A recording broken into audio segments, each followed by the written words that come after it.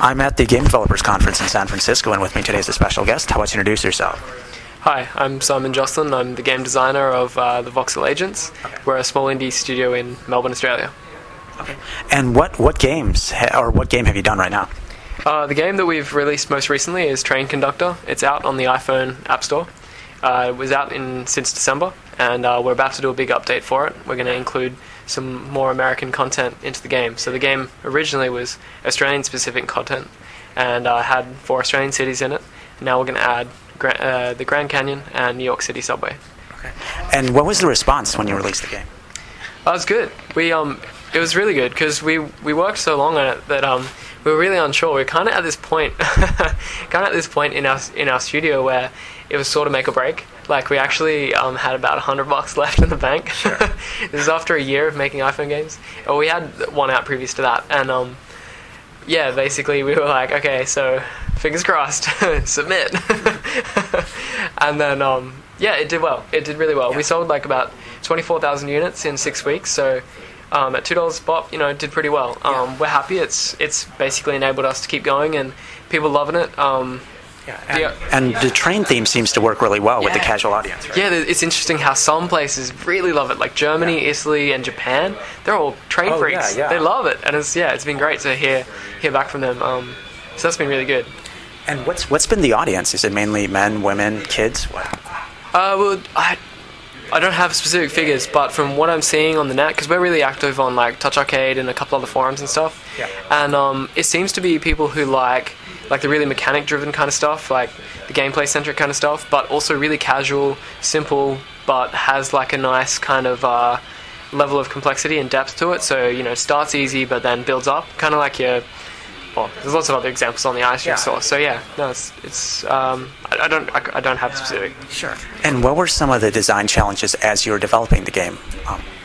Well, there's been a couple things, like whether or not to include in-app purchases and whether to go down the free model. Initially, we were thinking to make it a free game, basically let out a couple of levels for free, and then do it like release earlier, and then build on it as we got interest. But I think we ultimately stepped away from that just because we kind of really liked the game, and we wanted to keep working on it to really get it to a more complete state. Like rather than releasing it and then it being really short and only having 1 or 2 levels, we just wanted to keep going and give a bit more meat. And we felt like it was strong enough that it could stand on its own merits as a whole, like complete game. So I guess we just kind of kept going, and we spent about 4 months on it. Okay. And were you doing playtesting while you're developing the game? Yeah, we always do. Obviously amongst friends and stuff, but then we actually have this kind of relatively unique way of playtesting, because we go out on the streets, where initially we were in the city. We go out on the streets with the game and then just approach people on the side of the street and try and take them aside and then show them the game and see what they thought and stuff. It's kind of interesting. Well, how did that work? Well, we sort of stopped doing that after a while, because we figure like there's actually some interesting differences in the kind of attitudes they have, just purely because they're on their way to do something, right? Yeah. And then you stop them and they're like, oh, okay, yeah, I'll play the game. That sounds okay. But they're ultimately trying to like get on with their thing. Yeah. So now we sort of like try and put out notices, and we've been posting on forums and stuff saying, anyone who's interested, we're looking for like not specifically hardcore gamers, because they just know too much. They're always like way too good. So we try and get people in now and test them that way, just a bit more relaxed and And your game, though, it still has a sense of speed, and timing in it. I mean, are you thinking about removing that or adjusting it so that casual players can access it more? I know you have a special mode, but yeah. Well, we have a couple things. Like as you said, we have the special mode of the ghost trains, but we also have. I guess you might have a bit of a skewed view of it because you were watching me play, and I've been playing for way too long. Sure. But definitely when you start playing, like the Alice Springs level is kind of like a tutorial level, like only has 3 tracks, pretty simple, nice easy entry into the game. And then as you go through, we only incrementally add stuff and make it a bit more complicated. So you can play through the Cans level quite simply without, say, adding on fast forward, because then, you're working at double speed. And we also scale the number of trains, we scale the speed, and we scale the difficulty of how they spawn and stuff like that, where they want to go. We have a lot of, there's quite a lot of intricate stuff in the way it chooses where to spawn the train and where it wants to go and the timing and the order. Okay. So we do scale, we have like a dynamic scale in place for, depending on how the player's playing in that particular level. So as you play really well, it ramps up with you. And then if you make a couple of mistakes, it scales back down a bit. And did you use any engine to accelerate the development of this game? We probably should have. Okay, yeah. Looking back now, I would definitely go with Unity. It looks like it's really strong. And I was speaking to the guys on the expo floor, and they've got some great stuff. Ultimately, we didn't, because back when we started the company, Unity didn't have an iPhone version, and Talk was a bit, it was good, but probably not where we wanted to go. So we just made our own, and then we continue on with our own when we made Train Conductor. But I think we will be checking out Talk if we move on to like bigger stuff, like really 3D intensive games with lots of levels and stuff like that. The other big thing is that it's very hard, or maybe even impossible, to get your Unity game under 10 meg. Okay. And that previously was a concern because you could only download up to 10 meg over the air with the iPhone. Okay. It's now been up to 20 meg, so maybe that's different. I don't know, but that was a consideration for us. Okay. And I guess anything else? Are you going to follow this theme and maybe make other types of games with different game genres, but just the train theme, which seems to work really well, or are you going to focus on this type of gameplay, or what? Well, we're going to do other titles that aren't related to trains, and we're going to do them on other platforms as well. We're going to have a couple of more iPhone games coming out this year that won't be trains. There'll be something else.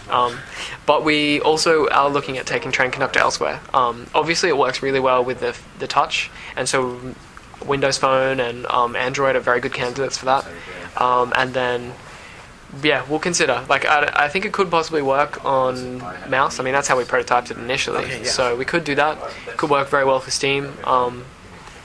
But beyond that, not sure. Can you talk about the prototype process some more? How did you prototype this, and when did you realize you had something potentially interesting? Sure. Well, initially, what we kind of do is, after we finished Dolphin Hero, we went and spent about 2 to 3 days just dedicated to sitting around brainstorming. And sometimes you'll have good periods, sometimes you'll have bad. You can't really force creativity.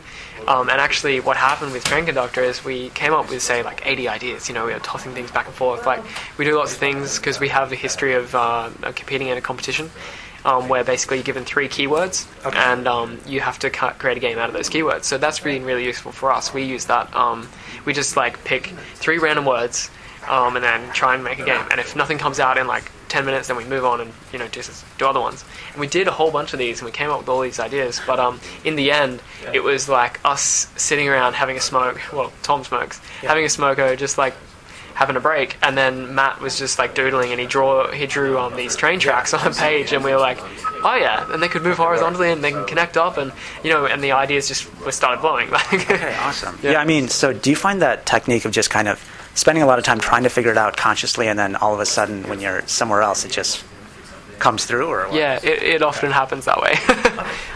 The other thing we do, I guess, is that as soon as we had about 6 to 8 ideas, I think, we went off and we all program, because we all know how to program, we all program one idea each, but we have the other design, we have another person as the designer, so we all have in a triangle situation, one designer, one programmer per idea, and we all share. So you can't have one designer and programmer on one idea. And then we made 6 ideas, and it was just obvious that Train Conductor was the strongest. So and so how does that work when you have people kind of working on multiple, of the prototypes, and you just have different, mixing and matching? Well, it was the idea. We didn't necessarily follow it verbatim, but the idea was that, so you've got 3 ideas, and we're going to make them all concurrently. Each of the 3 people, one person is a designer of one idea, and one of the other and one of the other, and then that person pairs up with one of the others as their programmer, and then so one person is in charge of designing it and keeping an overview and looking longer term and trying to help design the game basically, and the other person's just focused on achieving the results in programming, because we find there's a lot of lot of fighting between your designer brain and your programmer brain. That's a really good point. Yeah, so what we tried to do was to basically separate those 2 roles, and then that way you would spend half your time designing, half your time programming, but on separate projects. Was this the first game that you did that for, or did you do it for a previous game too? Or? No, that was new. That was Okay, something we did with this idea we had. So that's an interesting process. Is that something you're going to move forward? Because you're absolutely right about, you don't want to feel the pain of the programming when you're thinking of the design. Yeah, totally. It is pain. Because you're just fighting yourself. You're like, no, I don't want to make that feature. I just coded all that stuff. So yeah, we will be doing that again in the future, and we're moving back into prototyping soon. Okay. The other good one, as I said, was that 3 words and then combine it and try and make ideas out of that. That's worked really well for us, and yeah, we've enjoyed that comp. We're going back to that comp again in October. So. Okay. And you used Flash to prototype everything then, right? Yeah, well, Tom and I program in Flash because we're very comfortable with it. We've been working with it for years, but Matt prefers to program just straight on the iPhone. So just, I guess, we also choose who is the programmer based on, what's appropriate for the platform. So Sure. we mix it up. Cool. And any other suggestions then for indie game studios or indie game developers to make solid games, interesting games? You talked about those design programming techniques, which I think, are totally awesome. Anything else? Let me see. Well, I guess from our point of view, we like to make very much gameplay-centric stuff. So we're not story-driven game developers. So for us, we're always about trying to find that mechanic that works.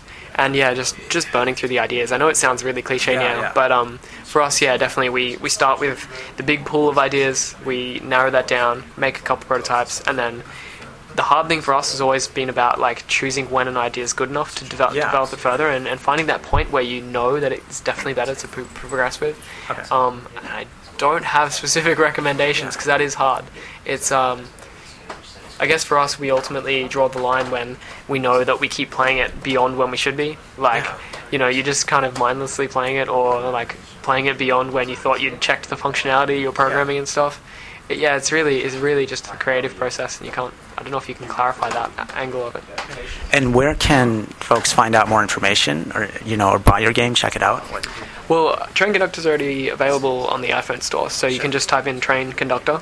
It'll come straight up. It's $1.99. But other information on us is just available on our website, so we're the Voxel Agents. And how do you spell that? Voxel Agents is Voxel, and Agents, Agents. The voxel rendering system. Great. Thank you very much.